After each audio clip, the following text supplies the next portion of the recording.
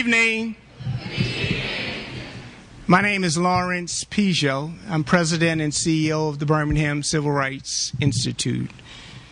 And it's really an honor for me to welcome you to this historic church, 16th Street Baptist Church. And on last Sunday, this church commemorated a bombing that took place on September 15th of 1963, where 4 girls lost their lives right in this church.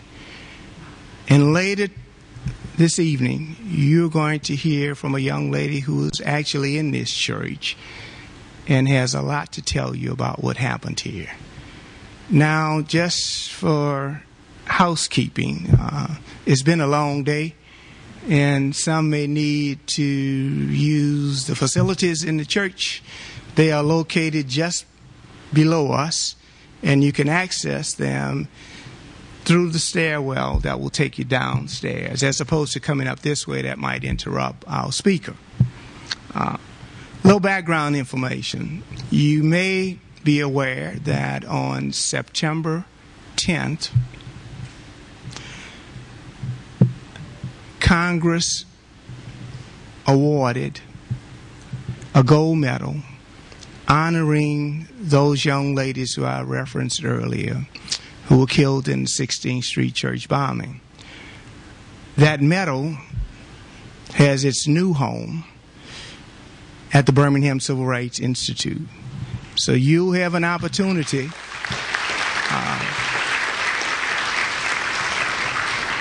to see the medal when you visit our facility. And I will tell you that receiving that medal at the program on September 10th was one of the highlights of my career. Because as a youngster growing up in New Orleans, Louisiana, when the city was segregated, there's nowhere in my wildest imagination could I have envisioned participating in a program where all of the congressional leaders spoke very positively about the impact that what happened here had, not only in the city of Birmingham, in this country, and still has around the world. So with that said, let me get to my responsibility, which is to introduce to you Carolyn Maul McKinstry. Carolyn is a native of Birmingham, Alabama.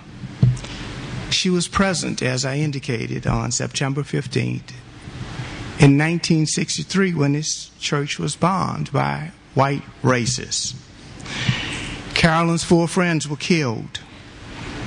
As a teenager, Carolyn felt her calling by attending mass meetings right here in this church.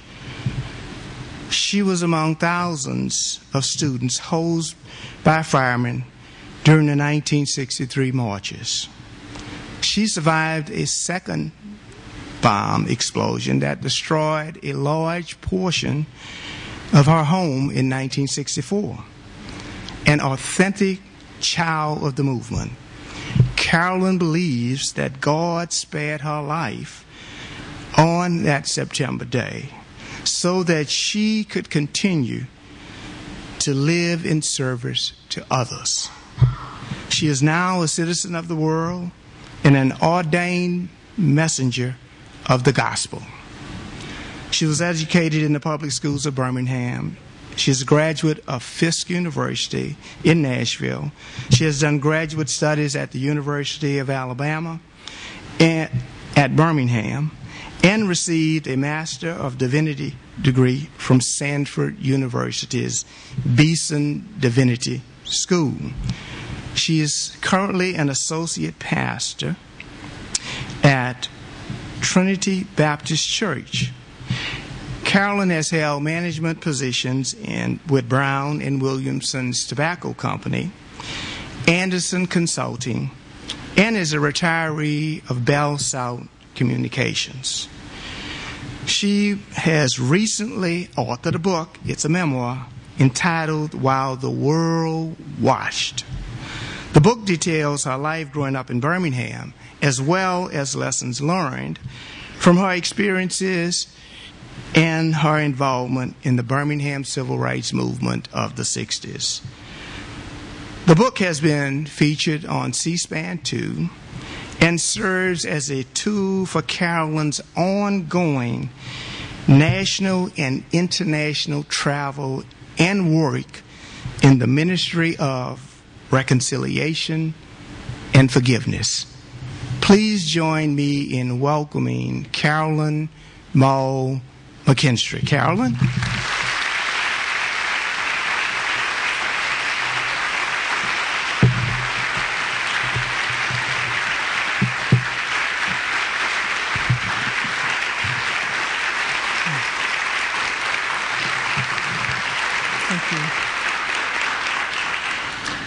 Thank you very much to my dear friend, Dr. Lawrence Pigot, President and CEO of the Birmingham Civil Rights Institute.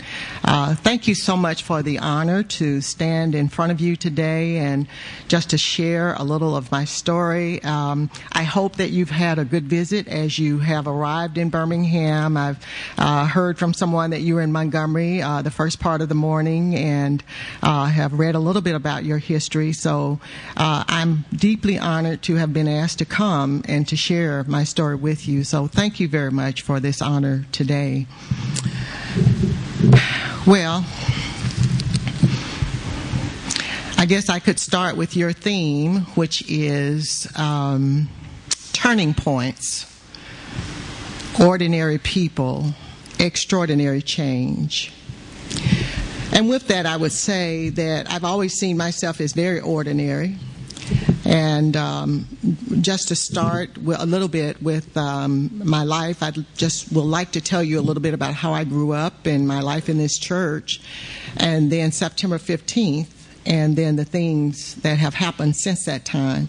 So as we began, I'd like to just pray and ask God to let the words of my mouth and the meditations of my heart be acceptable in His sight. Amen. And does anyone mind if I walk around Dr. P a little bit? Okay. Okay, thank you. I, as I said, feel very ordinary in terms of the person that I am. I was born about 50 miles from here in my grandfather's home, a little place called Clanton. And I'm one of 6 children, and that was probably an ordinary or a very common-sized family then. So nothing really unique going on, except that my grandparents both had gone to college at a time when college was very limited to most people. My grandfather was a country preacher, and they worshiped the ground we walked on as grandchildren, and were always giving us advice. And my grandfather would tell me sometimes that he prayed for us every day, all day. And I would wonder why you had to pray so much, because I thought you only prayed when people were sick. But he was always giving us words of wisdom. And by the time, I loved them dearly, but by the time I was 2, my parents moved to Birmingham. And this was the church that they came to. This was the church that they joined when they came to Birmingham. So I began to grow up right here at 16th Street Baptist Church. There were a lot of programs here for young people. We had a regular youth day, which meant we were in charge of the readings, the choir, the ushering. I'm sure everybody's been part of youth day somewhere. And, we had the opportunity to represent the church in a lot of ways. I know I traveled to Oral Roberts University when I was only 15 years old, and to the National Baptist Convention in Michigan. I think I was only 14 when I did that. But they provided as many opportunities as they could for us. We had sleep-ins here, the usual Easter egg hunts, and as we grew older, we were given positions of more responsibility. Because I had done quite a bit of work with my grandfather, I was accustomed to working in the church. I was a great programmatic person. And when in the summers, I would go back and visit the grandparents, and we would travel all over the South, Verbena and Jemison and all these little places, Notasulga. And we would do 2 weeks of vacation Bible school in each place. And my grandmother would say, well, okay, now you outline the program. This is how we start, and these are the crafts that we'll work on, and these are the Bible verses that we're going to study. And at the end, we would always have a program. And that was the most exciting part, because we got to be on the program. So I had a heart for ministry. I had a heart for working in the church. And I think someone here noticed that. So in the 7th grade, I became our Sunday school secretary here. And that just meant that I counted the money and the attendance on Sunday. And at the end of Sunday school, I would read the report to everyone. But I thought it was an exciting place to be, because people were always here. I didn't know why at the time. I didn't understand why at the time, but it just seemed that people were always here. Well, I just happened to be here on the evening that they had the first mass meeting. Back in the day, the church office was right here. If you go through the exit door there and turn left, there's a room that says Pastor Study, but it was actually the office back in 1963. And I would come down sometimes and just open mail, answer the phone, whatever they asked me to do. And I just happened to be here on that day. I was working in the back. And I heard what I called fiery speeches out here. I heard songs, and I could tell that there was a crowd, but I didn't know what was going on. So I came and I stood at the door, and when I looked out, the church was completely full, much as it is this evening. And the best part about it was there were young people. They were all young people my age, some a little younger, some a little older. But that's an exciting thing when you see that many young people gathered together, and the balconies were full and everything. So I wasn't sure at that point, at that moment, what was going on. I just knew that I wanted to be part of it. So I put my things away, and I came out, and I sat right over in this section here. And when I looked up across the pulpit behind me, there were 6 ministers there. That was Reverend Jesse Jackson, Reverend James Bevel, Reverend Andrew Young, Reverend Fred Shuttlesworth, Reverend Ralph Abernathy, and of course, Dr. Martin Luther King. And as we listened, we heard first about nonviolence. We were told that we had some things that we were to change in Birmingham. And what were those things? We were trying to change the segregation laws. One of the key questions that became the mantra for the movement was, can a man love God and hate his brother? And it was a very compelling question, still a very relevant question today, but we were looking to change the segregation laws, not to change them, but to actually void them, to get rid of them. So Dr. King spoke to us about nonviolence and told us how important it was that we maintain the integrity of the nonviolent movement. And if we could not do that, if we could not maintain the integrity of the movement, then perhaps it was not for you. Perhaps you should find another way to make your contribution. So after we listened to him, we had someone that came out and talked about what you could expect from the policeman. That you might have policemen might have dogs, they might have billy clubs and so forth. And that the only appropriate response was no response, that we could not respond or fight back if something happened. So the very, very much emphasis on the nonviolence part of the movement.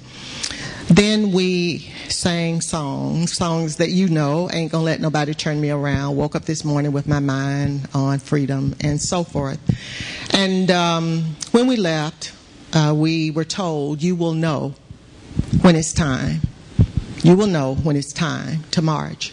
So the next morning, I got up and went to school, and at Parker High School, local high school here in Birmingham, and I had the very first lunch hour that started at 11 o'clock, and we were outside. We had just gotten outside, and somebody showed up with a big poster board, and the poster board simply said, "It's time." And if we had been to this meeting, or if you had listened to the radio, to the disc jockeys, you knew what "it's time" meant. So many of us, I just squeezed through a fence, but many people climbed fences, came out of windows. They did whatever they needed to do to become part of the march, and then marched down the path, the 8th Avenue path, to this church. And I remember being stopped twice, I believe, but the ultimate goal, we ended up right here in Kelly Ingram Park. One of the surprises of the day was that we had not been told about water hoses or about Army tanks. And I don't know if you have toured this whole church, but downstairs there are pictures of all of that. If you have not seen it, you may want to just take a quick look on your way out. Well, after that experience, I decided that I was going to continue with the administrative end of it. Water hose is a very painful experience, and I've always been afraid of dogs. Always. So I decided that, and the fact that when I got home, my father was really, really upset that I had been involved in the movement at all. So my things sort of took a turn in terms of my participation. I had very strict parents. My father had served in the military. He had a master's degree in physics and was probably a lot more afraid for us than he ever allowed us to know. But I saw some of that, I think, when I had marched and come home, and he forbade me to ever be involved. You know, he didn't tell me I couldn't come back to the church, but he forbade me to be involved. And my father had a second job that I think allowed him to know a lot more than he ever shared with us. On the weekends, he waited tables at one of the local country clubs here. And I knew when he had heard something that frightened him in that country club, because he would come home and all the rules would change, or we would get a new rule, and we would try to figure it out. And I was always the one in the house that asked why. I had 4 brothers and 1 little sister, but I would always ask why, and my father felt no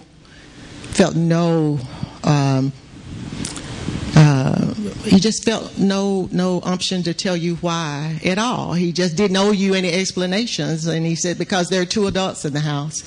And so I would tell people I had the meanest dad in Alabama. I actually thought I did because of his rules, but we would learn in later years that we didn't live very far from Bob Cherry and Thomas Blanton. Their homes where they were, we could have walked there if we had known who they were, or actually known where they lived. But as children, we didn't know who they were. We sort of learned about them later on during the trial stage. But because of my parents, I try to set the stage by talking about them, because it sort of explains why I spent so much time here. I spent a lot of time in the church. I couldn't date, and I didn't drive, and I couldn't go anywhere, but I could always get permission to come here. So I spent a lot of time here, and that's why I said I just happened to be here when the first march started. Well, going back to Parker High School, as we marched from Parker High School and we came to this vicinity, the records tell us, and I think you know the rest of this story, that people ranging in ages from about 8 years old to 80 years old marched, and the records tell us that over 5,000 of them went to jail. And not long after that, our president turned on his television and saw all of this, and not long after that, we received a Supreme Court order for desegregation. And then, not long after that, came the bombing of this church. Now, what many people don't know is that at the time of the bombing of this church, there were over 80 unsolved bombings in Birmingham. Sometimes I say bombing was a way of life. I say that because we could be sitting on the porch on any evening, and we would hear the sound somewhere out in the yonder, and it would boom. You could just kind of hear it that way, but it always felt like the earth moved. And we knew that the next thing we would hear would be the phone ringing, and someone would call and they would say they just bombed the home of A.D. King, or or they just bombed the home of Arthur Shores. And we would just sit quietly, no one would talk. We would just sit and hope that no one had been hurt and that no one had been killed. And prior to the bombing of this church, no one had been hurt, just property destroyed, black homes, black businesses, black churches. So on the morning of September 15th, I arrived at this church with two younger brothers in tow. Alan, who I think was 6. I was looking at a report, or earlier report, where I think I told him he was 8, but I think he was really 6. And Wendell, who was 10. We had a brother that had dropped us off at church that Sunday morning. We came in through the downstairs door. And when we came in, I placed them in their classes. I sat in my class. My class downstairs would be the gift shop today. So if you see a sign that says gift shop, that's the classroom. But our lesson for that morning was a love that forgives. And I'll pause just for a minute here to say that one of the things we did this year, we contacted the National Baptist Sunday School Publishing Board. We went all the way back through their archives to September 15th, 1963, to make sure that we were correct in that was the lesson, a love that forgives. We took the text that they had used in the book, which came from Genesis, and we sent communication all over the country in the last month, asking every pulpit during Sunday school and 11 o'clock worship to talk about a love that forgives. I think we put sample materials on the website, but we said also, use your own, whatever prerogatives God has given you. Use your spirit and just talk about how important it is for us to love and to try to promote healing and to forgive. So that was the lesson for that day. But when I got up at about 10:15 and began collecting the reports. Everybody had a little booklet with the names in it, and then they had a little envelope with the money in it. So I collected these downstairs and started upstairs. Now, when you go downstairs, you'll see also that, the step that there's 2 sets of steps that lead up here. You won't be able to touch the space where the girls were.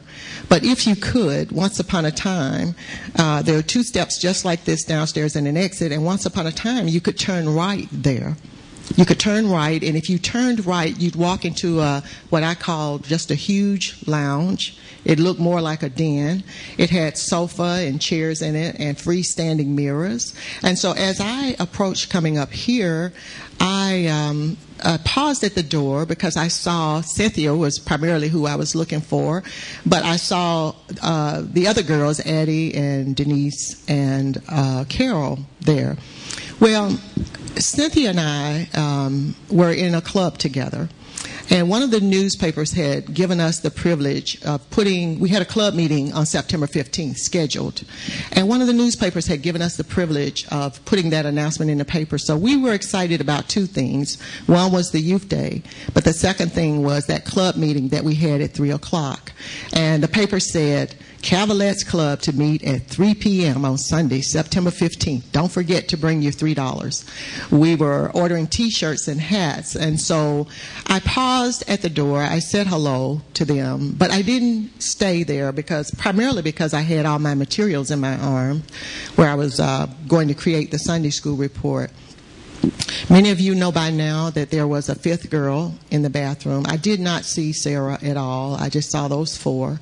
And then after I spoke, I started up the stairs. Beyond that point, what happened next, at least as far as the bathroom, Sarah has the last word on that. She was the last person to see these 4 girls and to hear everything that happened. But she says that at the time of the explosion, when she heard Denise say, Addie, please tie the sash on my dress. That was when the explosion took place. Well, if you've had a chance to look at the sculpture across the street in the park, we tried to mimic that scene. We tried to sort of reenact that scene. You see Addie kneeling down, and she's trying to tie the bow on Denise's dress, and you see Carol sort of saying, come on, we need to get to Sunday school. We need to get to church. Well, when I passed them, I came upstairs to this office right here. And I really wasn't going to the office right then. I was going to come out and collect the adult reports. But when I got to the office, the phone was ringing. Or when I passed that way, the phone was ringing. So I went in and answered it. And the caller on the other end said 3 minutes. And just as quickly as he said that, he hung up. And I'm still holding my materials, but I walked out here and I reached as far as this beginning of this aisle right here when the bomb exploded in the church. I don't remember knowing that it was a bomb, even though we knew bombs were exploding in Birmingham. I was very familiar with that. I had seen things on television, but I just saw the windows come crashing in, and even before, even as they crashed in, my mind sort of went to weather. I didn't know if it was lightning or what, but then there was just this sound, and I heard someone scream and say, "Hit the floor," and I just fell on the floor right here. And I think at that point was when I knew that something other than just bad weather was happening. So we all went out through the back, and my first thought was for the 2 younger brothers that I had. And my father had a rule about when we left home. He said if 3 people left, 3 people had to return. So there was no such thing as I don't know where he is, I don't know where she is. So I was just in search for those brothers, and that kind of becomes another story. But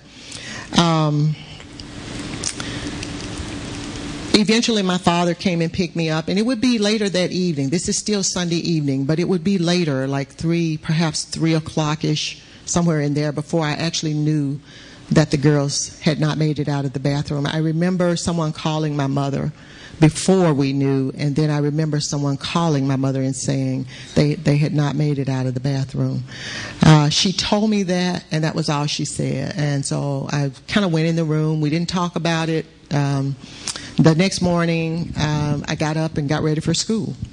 And I went to school, and there was nothing mentioned about this at school. There was no special convocation or program. There was no announcement. There was no special morning prayer. We just went on with the day, as we did every day. And then the days went on. The days wore on, and approximately 8 months later, we moved back into the church. We were out while they renovated and repaired. But I also remember when we came back, there was no thought of the things that had happened. The bathroom had been sealed off, as you'll see when you go down, and there was no real memory of what had happened on September 15th. So we just began to try to pick up the pieces and go on with our lives. Well, not long after that, I think I was doing pretty good, but not long after that, somewhere in the April time frame of well, let me back up and say that evening of the September 15th, you know that there were also 2 young men in Birmingham who were killed after the bombing of the church. Somewhere in April of 1964, the house across the street from us was bombed as well. And when we talk about turning points, when we talk about things that change our lives, most people would have expected me to say that it was the day that this church was bombed. But I think the real turning point, the real fear set in when they bombed the house across the street. There's a very different feeling, there's a very different sound, and there's a very different noise. Everything is different when you're in a building like this that's well constructed and it's solid, well built. We've been told many times that more people did not die because of how well built this building was. So we sort of didn't hear the full impact of what was going on. But when you're living just in our regular homes like we live in, little small houses, frame houses and things, we heard it all. And I was really frightened when this church was bombed. But I was more frightened when they bombed the house across the street because we heard it. And then it was really loud. All the windows came crashing in. The porch fell down. And then we heard these horrible screams. The woman who lived in the house awakened, but her family did not. And she was screaming to try to wake them up so they would come outside, and just screaming these horrible screams. And so here we were, these same 3 children, although there are 6 in our house, but these same 3 are listening once again, not only to the sound of dynamite go off, but to the terror and the scream in the voice of this person. Well, I think it's safe to say from that point on, I was probably really afraid. I remember if trucks passed by, you know how they pass by and make that noise? If someone popped a balloon, I just remember just believing and getting to a point where I believed that was my lot in life. That was all of our lot in life. If you were a person of color, we would want sooner or later, this is how we would die, from a bomb. Not really having anyone to talk to about it, and we just began to kind of in our own mind formulate what this was about. But it was really troubling for me because I understood that the problem was what color we were, but I didn't understand what we were expected to do about it. Now, today, that's probably not a struggle for young kids, when they experience things, and I'm not sure how much of a struggle it was for anyone else, but I really worried because in my mind, 14, 15 years old, I'm thinking to myself, I'm a good person. I go to school and I do my homework. I have good grades. I obey my dad and my mom. And I just didn't understand what we were supposed to do. And I worried, and just in my own way, let me put it that way, I worried. I suffered from what we might call today, we would call it depression. But for almost 20 years, just thinking, being afraid, I had trouble sleeping at night. And I just kept saying, there's got to be a way. There must be something I missed. And I'm going to fast forward the story a little bit. But let me back up and say, during those years, these are the introductions that I had to what segregation meant. If no one sits down and explains to children what it's all about, then you sort of create your own definitions. And so here, my definitions came from one, my grandfather bringing my grandmother to Birmingham, and then she's taken to a hospital. And none of the hospitals in Birmingham took people of color. So my grandmother's placed in the basement, and my mom said, we need you to stay with her because we have to work. And I didn't mind staying with my grandmother. I loved my grandmother.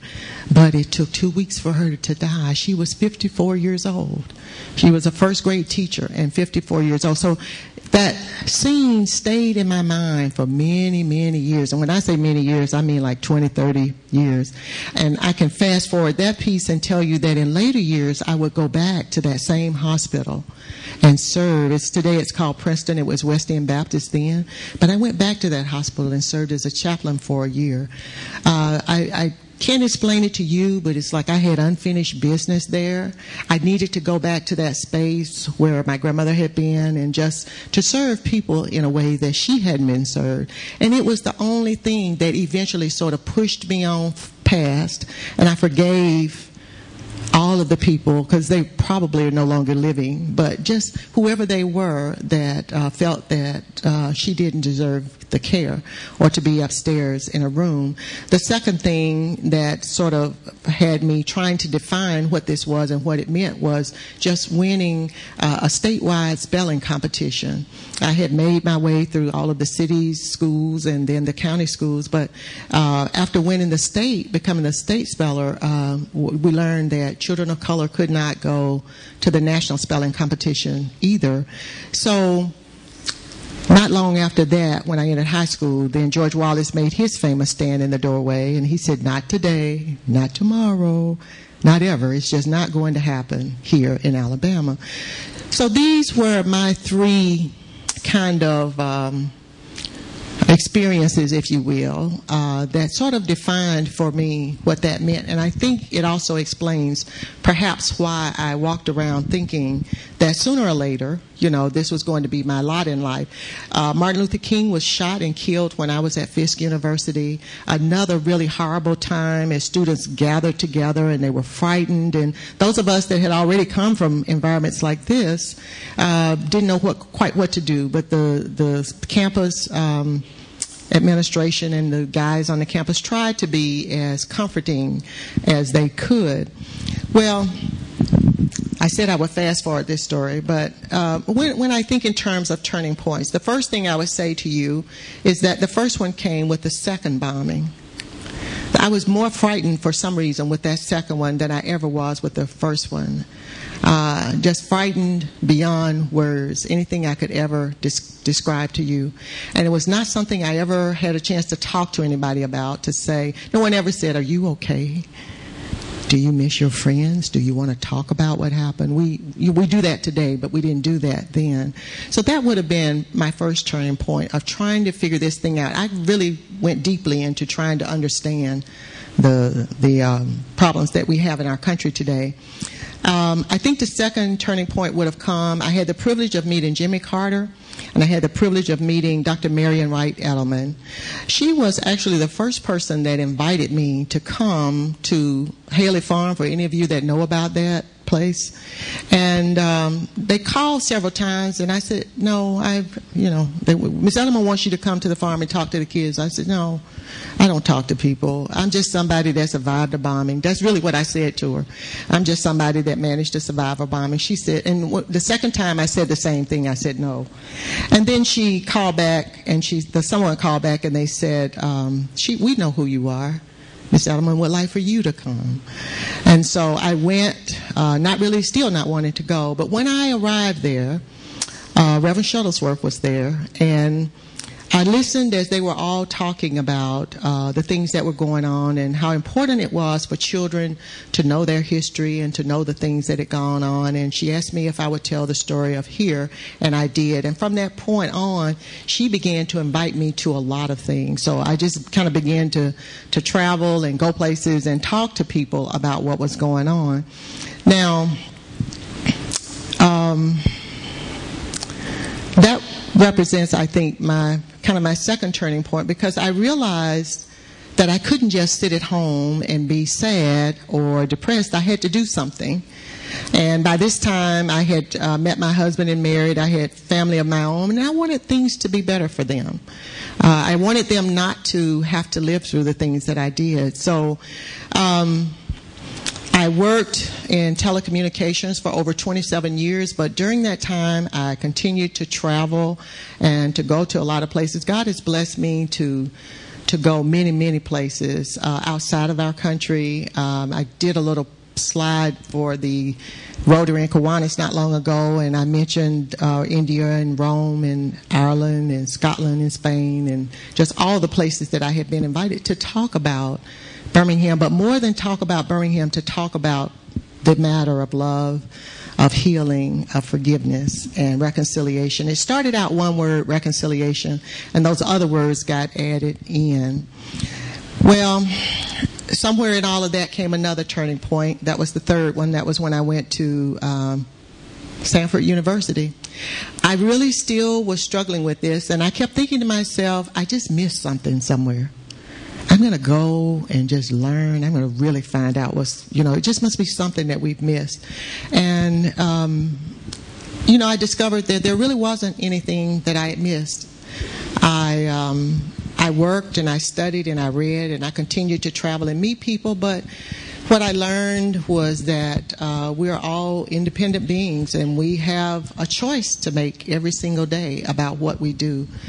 What I learned was, as I traveled, when I went to Rome, I stayed 3 or 4 days in a nursing home with some seniors. I just kind of wanted to write a little report about their environment versus over here. And I heard the same things in those nursing homes over there that I hear over here. They said, our children have given us away. They just threw us into these nursing homes. The government is taking our money. It was all the same things. And then there was one nice gentleman that wrote a poem for me, and he asked me if I was married, and I said, yeah, I'm married, and my husband's going to be really unhappy if I don't come back home. And When as we worked, at this time I'm still working with Mrs. Edelman a bit, but we received an invitation to go to India, and that invitation was to look at some of the projects that Ford had done in India and how they were teaching women, primarily women, to be independent.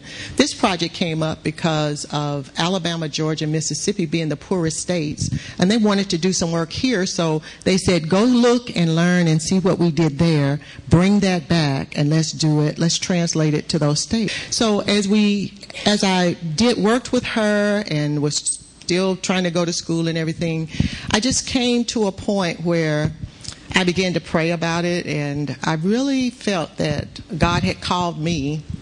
I knew that He had called me, but at this point I felt He had called me to be an ambassador for reconciliation. And so with that said, I began to do a lot more things. I believe that we're all created in His image. I believe that how we treat each other is how we show our love for Him and for each other. And so I began to just travel wherever I was invited, all across this country and outside, to talk about the things that I saw, the things that I had witnessed, and to teach about what happens when we teach hate. When I wrote this book, I started it in 1948, which was the year I was born. It ends in 2013. The timeline that I put here ends in 2013, which is this year. And I tried to recount all of the things, the horrible tragedies and things that had happened during my lifetime. In fact, I had marked a page where I wanted to just give you, read an excerpt for you, but I'll wait a few minutes before I do that, because I do want to leave time for questions and answers. So I have one message that God has given me, and it is the one that I travel with the most. I talk about the bombing of the church. I'm grateful that my life was saved 50 years ago, and even more recently during an illness, God brought me back so that I could continue to do this work. I believe that we promote reconciliation one person at a time. I think that was another turning point in my life when I realized that it was an individual choice. It was an individual decision. But can I convince each of you, one person at a time, that we get what we give? I've learned that we're more alike than we are different. Every place that I've been, all the people that I've spoken to, this is the conclusion that I would always come to, that we're more alike than we are different. I was troubled when I began to see things around our country in the last several years that to me were strangely reminiscent. They were frighteningly reminiscent of some of the things that I had heard, some of the things that I had seen in the 1960s. So I said, this is a good time to remind us of what happens when we teach hatred. And I knew when my husband came home, this was after a particular experience, but he came home and he was sad, and he said, I was at this church and they were having a little birthday party for a little girl, and I just walked in and said, well, I hope you have a really good birthday party. I wish you a happy birthday. I sure would like to come to your party.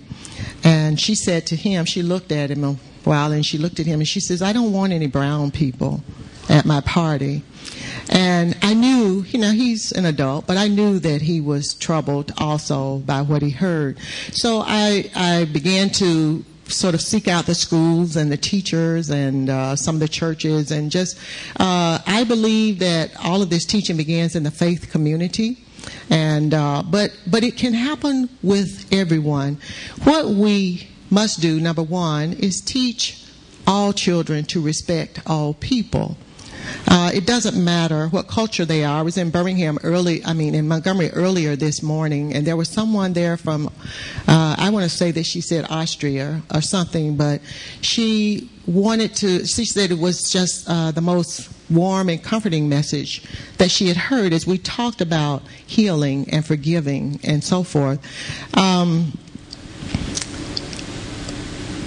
Teach teach all children to respect all people. I can tell when I'm in the presence of children who have not been taught, and I'm sure you can too. The second thing I would say is that we need to teach all history, all cultures. One of the things that was so important to me, I remember I saw at the Frisch Museum in Tennessee. I was there and they had 100 years of black photography, and I was so excited because I thought it looked like me. It was very positive images of me, and it's very important for all of us. It doesn't matter if you're young or old. It's very important for all of us to see positive images of ourselves. The other thing is that we need to facilitate social interaction between cultures of young people. Can we assist with social messaging as we put up various exhibitions, as we have various discussions and panels in the group? Can we assist with social messaging by the types of exhibitions that we put up? Can we influence children how rich we all become when we know the culture and the diversity of other people? Right. I could tell also when I was at Sanford and the other places that I've been, I could tell that our children don't know the history. And I'm talking about all children, whatever color they happen to be. They would tell me, they would say, Miss Carolyn, we saw Eyes on the Prize, or we saw this or the other, and we don't understand. Why are people marching? Why are they angry? We don't understand. And then I would have students that would ask other types of questions, and some of them were painful questions. They were difficult questions, but I always answered them as respectfully as I could. So I am just here to say that you're in a unique position. I can remember thinking that could have been a wonderful turning point for someone. The Frisch Museum, when I saw that, I can certainly say when I visited the Holocaust Museum in Washington, I went back to that museum 4 times after I saw walked through it the first time. And I thought, how can anyone walk through here once and not be changed and not feel that I have a supreme obligation to make sure that every person has life and enjoys life the best that they can? How can we not walk through the Birmingham Civil Rights Institute and look at the struggle, the tremendous price, the blood price that has already been paid for all of the freedoms that we all enjoy today? So I just ask you, I've been to a lot of museums. I actually went and pulled out a lot of my old visiting film, and I called Dr. P yesterday and I was telling him what I had. He said, I think they want to hear your story. So I left all of that stuff behind. But the Trinity Museum in Dublin, if anybody has been there, I had the privilege of going there and spending some time. And I just think that we have a wonderful opportunity. Museums are wonderful. I think we have these opportunities wherever we are. If we're in the classroom, if we're in libraries, wherever we are. If we are going to make this country the best it can be. In the year 2014, we hear that there will be no majority minority. Right. And so right now we're probably the most diverse we've ever been in our country, and it may be a little uncomfortable for some people, but I think we can get there. I think we can overcome. And so my prayer is today that all of us will take up the mantra of love, agape love, which says, I love you unconditionally. It's not about what you're wearing. It's not about how many degrees you have. It's not about where you live. It's just about that we're all created in His image. And take up the mantra of healing, forgiveness. One of my favorite books on forgiveness, Desmond Tutu, No Future. No future without it. No future without forgiveness. So, and I'll back up and just tell a quick little story that I tell sometimes about healing. We have an opportunity to every day. We all encounter people who need something every day, and some days are worse than others. But on this particular day, I really wasn't here. I was in Huntsville, and I had gone up. My husband was working there. I went up and had dinner. I was about to get in my car and come back home. And we were just standing on the corner talking, and a lady drove up in a car, and she said, "Ma'am, do you have $5? I'm trying to get some gas." And immediately my mind went to, boy, she's not going to get much gas for $5, because I think it was about $4 at the time. It was pretty high. And she probably thought I was thinking and I was going to say no. And she said, "I don't drink and I don't smoke. And these are my children." And she pointed to a little girl and a little boy in the back seat who appeared to be maybe 5 or 7, somewhere there. And I still didn't respond, so she added more. And she said, "I'm trying to get out of town. I just had my husband arrested for beating me up. I'm trying to get out of town before his family bails him out." So at that moment, I said to myself, there was no question that what I would do, but I had one bill in my purse. I knew exactly what I had, one bill. It was a $50 bill, and it was my money to drive back to Birmingham with. And I was not as concerned about giving the money to her as I was my husband seeing me giving the money to her. I knew what he would say. I was a little afraid that he might even take it and not let me give it to her. So I just sort of fumbled around in my purse, acting like I was looking for it. And when I found it, I kind of balled it up like that, and I took it and kind of pressed it into her hand. And I said, "My prayer for you is that God will guide you safely where you're going, and that when you arrive, there will be people there for you and your children." And she thanked me and she drove off. Well, we stood there and talked a few more minutes, and in a few minutes she came back. I guess she drove out to the street. She probably looked at that bill, and then she turned around and she came back. And when she came back, she said, "Ma'am, will you pray for us?" Well, I had uttered a small prayer for her, but I just reached back and took his hand, and then I took her hand, and we prayed again for them to reach their destination safely. Now, I don't know who this person was. I probably never see them again. But I tell you that story primarily because my husband did kind of jump up and down. The first time he heard this story, that was the time he found out about the $50. So we were actually in a different setting, but he didn't know until he heard me tell it. But this person was someone who did not look like me. She looked like you, right? But she needed help. I have children. I know what it means to be short on money. I know what it means to have children, to be trying to escape a difficult situation. And she was just someone that needed help. What we want to do is let people know that we care, in whatever way we can help them. Now, everyone is not asking for money, but in whatever way that we can help, it doesn't matter where you came from, what color you are, where you live. If I can help, I will help. I want to show you that we can make the world a better place. We can reach out to people who are different from us.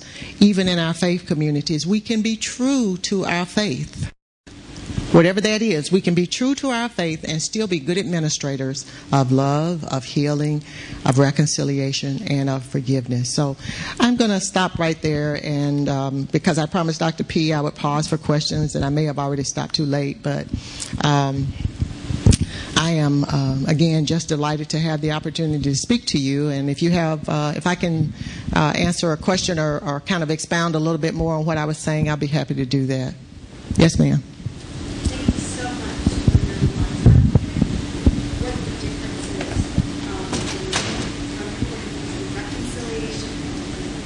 The difference in reconciliation and healing.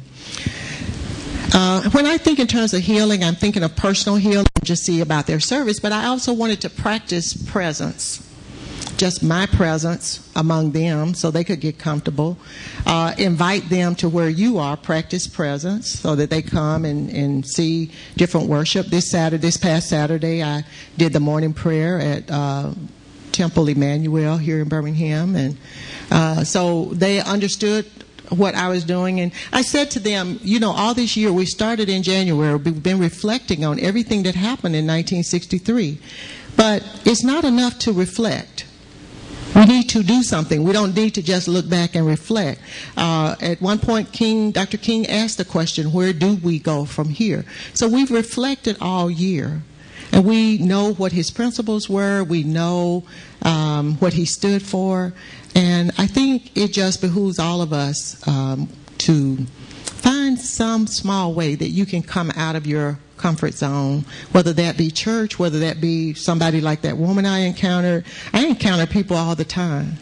And, it's not that you have an answer or something to give them each time, but it's a way to practice the love of our neighbor as ourselves, whatever we can do. Sometimes we send people to other people.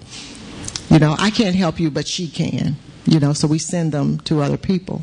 But you have to think about what that means and go. But I do think that Reverend Shuttlesworth used to say that the churches should be the front line, the very front line of everything that was going on, whether that was civil rights or whether that was ministry or reaching out to people. Whatever it was, they should be on the very front line. They should be out front. They should be first, leading the charge. So if you're a member of the faith community, think about yourself, how you can encourage your church and your surrounding community to do more, to interact with each other. It's going to mean so much to our children in the long run. I know you've got some good questions out there. Yes, sir. Have you reconciled with the families of the bombers? I forgave those bombers a long time ago. And that was put to the test when I was subpoenaed to the trial. There came first fear because I was subpoenaed by the attorney for Bob Cherry, not the other side, but the defendant side. And that was a really hard thing to do. I can't tell you. It would take a little while to tell you how difficult. I struggled with that for 2 or 3 weeks. But I was told that if you get a subpoena, you're arrested if you don't show up. So I said, okay, all right. So I went. But yes, I have forgiven them. I have not seen them, but let me tell you, there's a letter I carry around with me. This letter is from the cellmate of Bobby Frank Cherry. And I actually brought several that I wanted to read to you. But here's what this one says. I am Willard Avon Evans, 33 years old, born March the 1st, 1978, currently incarcerated for 15 years. I lived in Birmingham. I read your story in the Alabama Baptist. I met Bobby Frank Cherry in 2004 at Holman Prison. We were in lockup together. Sister McKinstry, Bobby Frank Cherry confessed that he needs to read. The racism that he has been spared is only through your gentle courage that we are in your debt. Today it seems that all doors are open to him, which I am sure are circumstances that you could have only dreamed, prayed, and hoped for. And she goes on to say thank you.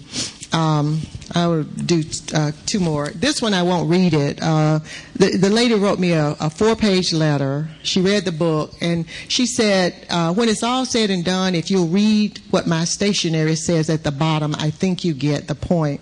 And the stationery at the bottom says, to this you have been called.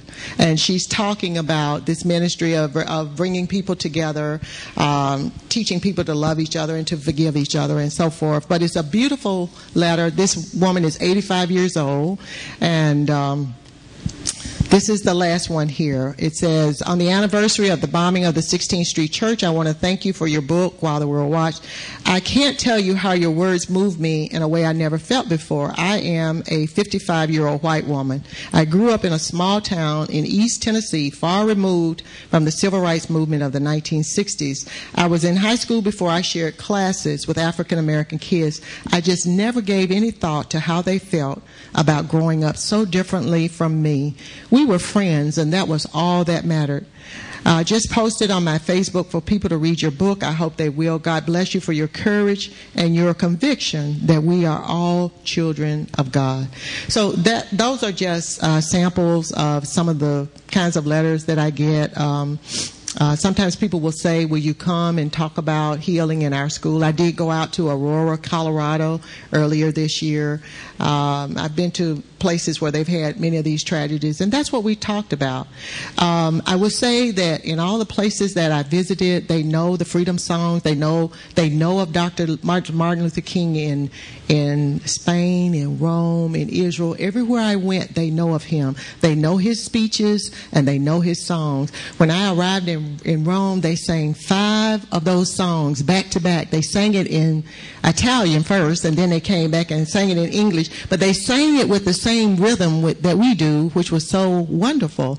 And during the time that I was in Israel, they started shooting, and many of us were kind of afraid. We were kind of hidden, and we had visited someone's home, and we were kind of hidden away in this home, but we could hear all this stuff overhead, and they started talking about Dr. King, and then someone just started singing the freedom songs, and they sang, "Over my head, I hear freedom in the air." And then when they finished that one, somebody said, "Come by here, Lord," and they were just praying through the songs until all of this shooting and the things going on around us had stopped. And I can tell you that it makes so much difference. It doesn't matter what culture you are, how different you are from the people you're sitting with. I didn't know these people at all. I was meeting them for the first time, but we were all in danger, and we all sang the songs, and we all prayed. So I think that it works. And again, I will say we are more alike than we are different. When I talk to parents, husbands or wives, whatever we're talking about, I mean, when I go over there, when I'm over here, I just think we're more alike. We will find that out. We will find that out if we allow ourselves to get to know each other. If we teach our children to respect everybody. We don't have to mimic what anybody else is doing. Just teach respect of all people. And if they're not respecting themselves, then we just kind of walk away from that. I saw somebody's hand. Yes, ma'am. You said that the church didn't recognize the bombing itself, and how long did it take for the church? Sorry. I'll do it twice. No. You had mentioned that the church had not acknowledged the bombing afterwards for quite some time. And how long did it take until the church? I guess it depends on what we call acknowledge. Up until 2 years ago, I remained a member of the church from the age of 2 up until 2 years ago, and then I was called to work with another church. But I know that we did not have a marker on the side for all those years, so now there is a marker on the side that points to the space where the bomb was actually planted. Downstairs in the memorial area, we had a few pictures that had been donated and given, but it doesn't really tell the story. Pictures of the girls are there, but it doesn't really tell the story. So the Birmingham Civil Rights Institute now has panels that tell the story. They've got pictures. Dr. Pichot has the medal there now. And so the whole story is complete now. And you probably know that on Saturday, this is the project that I've been working on all year, that Saturday we unveiled the sculpture in Kelly Ingram Park. And so now we have almost life-size sculptures of those 4 girls so that children know who they are. When people come now, we can say, it was 50 years coming, but it's here. And we're really very grateful to the Birmingham community for all they've done, and just feel that those are the perfect culmination to a year of reflection and to determining how we move forward and continue to make us all the best that we can be. Yeah. Yes, ma'am. How do you feel the congressional plays a part in the reconciliation? How do I feel that the Congressional Medal plays a part? In the reconciliation. Well, I think the awarding of the Congressional Gold Medals says that we have come a long way. I think it says a lot about the majority of the people in our country. It says that the girls did not die in vain.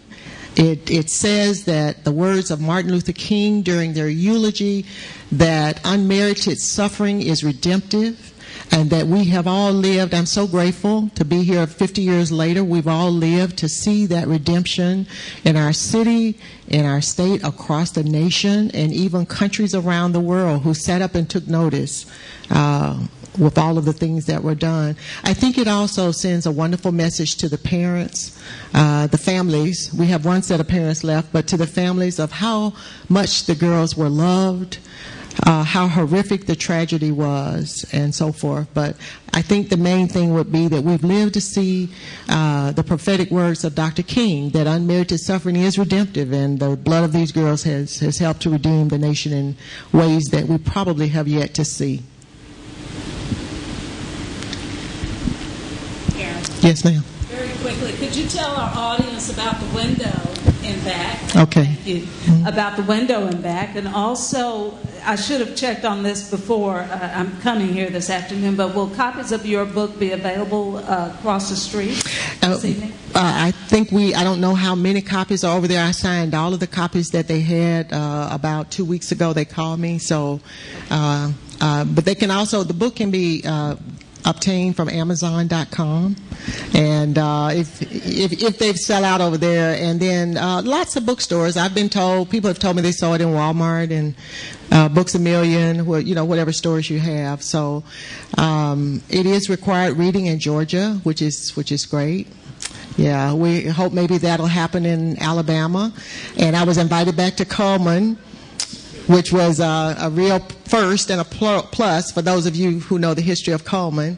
It was great. But in terms of the Wales window, you would have to stand so that you can see this window in the back. But after the bombing of the church, money came from all over the world. We think those receipts totaled a little over $300,000. Then there came a letter from an artist. His name was John Petts, Petts. And John Petts said, we have children here who have started collecting pennies, and those pennies grew into over $1 million. And so his letter said, we want to come and do something. We want to replace one of the windows. We want it to be a special window. And if you agree, if you like what we're saying, let us know. And we did. And he came, and I think they measured and determined where it would go. And in the letter, that once the window was done, the letter that he sent says that this is the left hand is pushing out against oppression, and the right hand is reaching back to help someone, to bring someone along. As I hold back the trouble and the oppression, I'm trying to bring someone along with me. The children of Wales wanted to do something. They wanted to show their support for the girls that had been killed here in Birmingham, and they didn't know initially what they would do, but those pennies grew, and he did the window, and it's, I think, one of the most beautiful pieces in the world. His wife is still living. John Petts has died, but I received a call from her last year, Anna, and she said, I found pieces of glass that he left behind when he was doing this window, and I wanted to get it to Birmingham. So I said, well, I've got just the person you need to get it to. And she said, I'm going to try to make my way there. So I said, the Birmingham Civil Rights Institute is where it needs to go. So the hope is that that it will arrive. Did I see your hand? Okay. All right. Our president and CEO said we can take one more question. Oh, right here. After having gone through what you did as a child, once you became a mother, how did that impact the way that you raised your children? I have taught my children to love. I have taught them, I've tried to teach them to forgive. I think we sort of come into that on our own, a lot of this, as we grow. But I will tell you that I had some difficult moments because I moved back. I lived in Atlanta a while. I lived in Florida a while. And when I moved back to Birmingham, and my children we were trying to get them ready to enroll in school, and there were several things that happened. The first thing that happened, the community pool in our neighborhood, the community pool all of a sudden became a private pool. The home I had lived in Atlanta, in Georgia, a little place called Warner Robins. I lived in Atlanta first, and then a little place called Warner Robins. But the home we had there, we had just left this same situation, but it was a community pool. When we moved in, they brought a key. They said, here's our rules. We just ask that you lock it if it's beyond the pool hours. You can swim anytime you get ready. But when I came back to Birmingham, the community pool became private. Then, as I was trying to check on the schools for the girls, I have 2 daughters and a son, and when my husband and I were coming around by the school bus one day, and they got off and the children were fighting, and I said, well, this is not good. And I went to the board, and I said, well, I have one going into middle school next year. I'm trying to understand why there's so much fighting. I live in Jefferson County, and we're in an unincorporated area. We're not part of the Birmingham school system. But he said, well, just a little joke, the white children came on the bus with sheets. And then the fighting started, and the black people said, we're not afraid of sheets anymore. And they all started fighting, and it just kind of went crazy. And then we had problems in the local high school. So it was really hard for me, because me living through it was one thing. I had been raised very differently.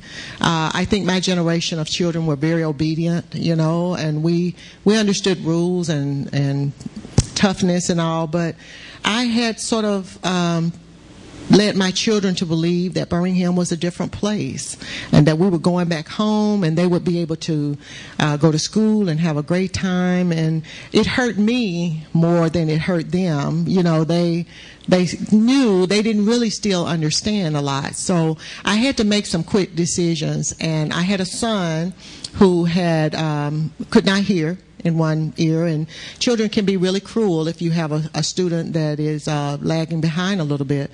So I routed him to a private school, and then I just decided to route them all through private schools, because I didn't know what to do about the fighting. I didn't know what to do about what do you do when people get on. I mean, it's not the right thing to get on the bus with sheets, but if no one will tell students that they can't do that, then what do you do?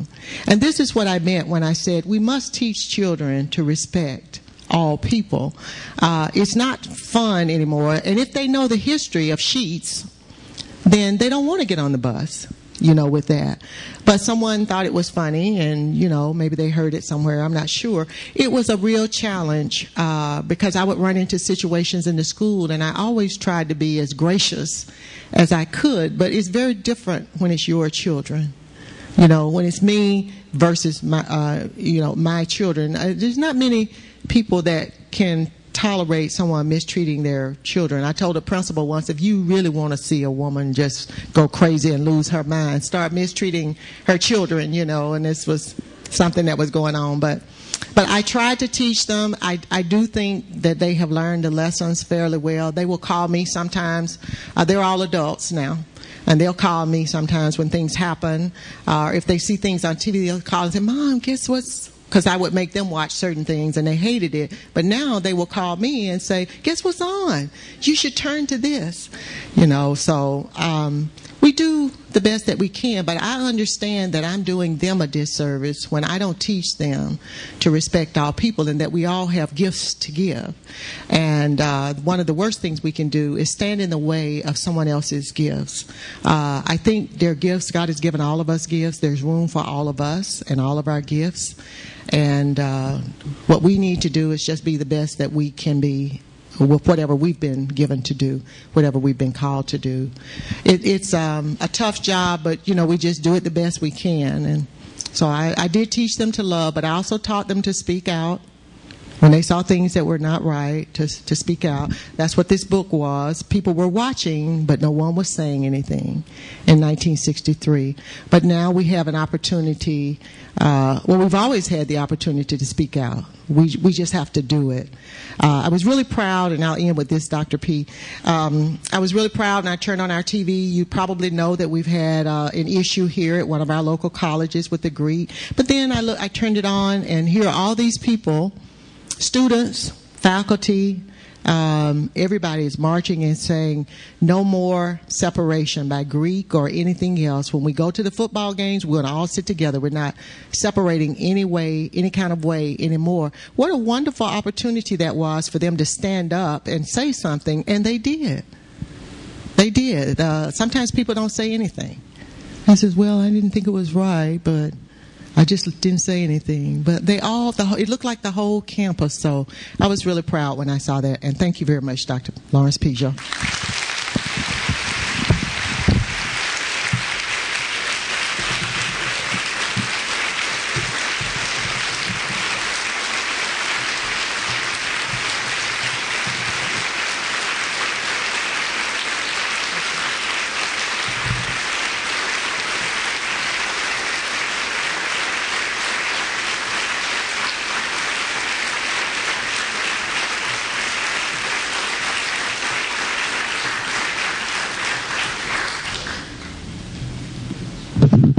Well, thank you so much, Carolyn, for your wonderful remarks and for everything this evening.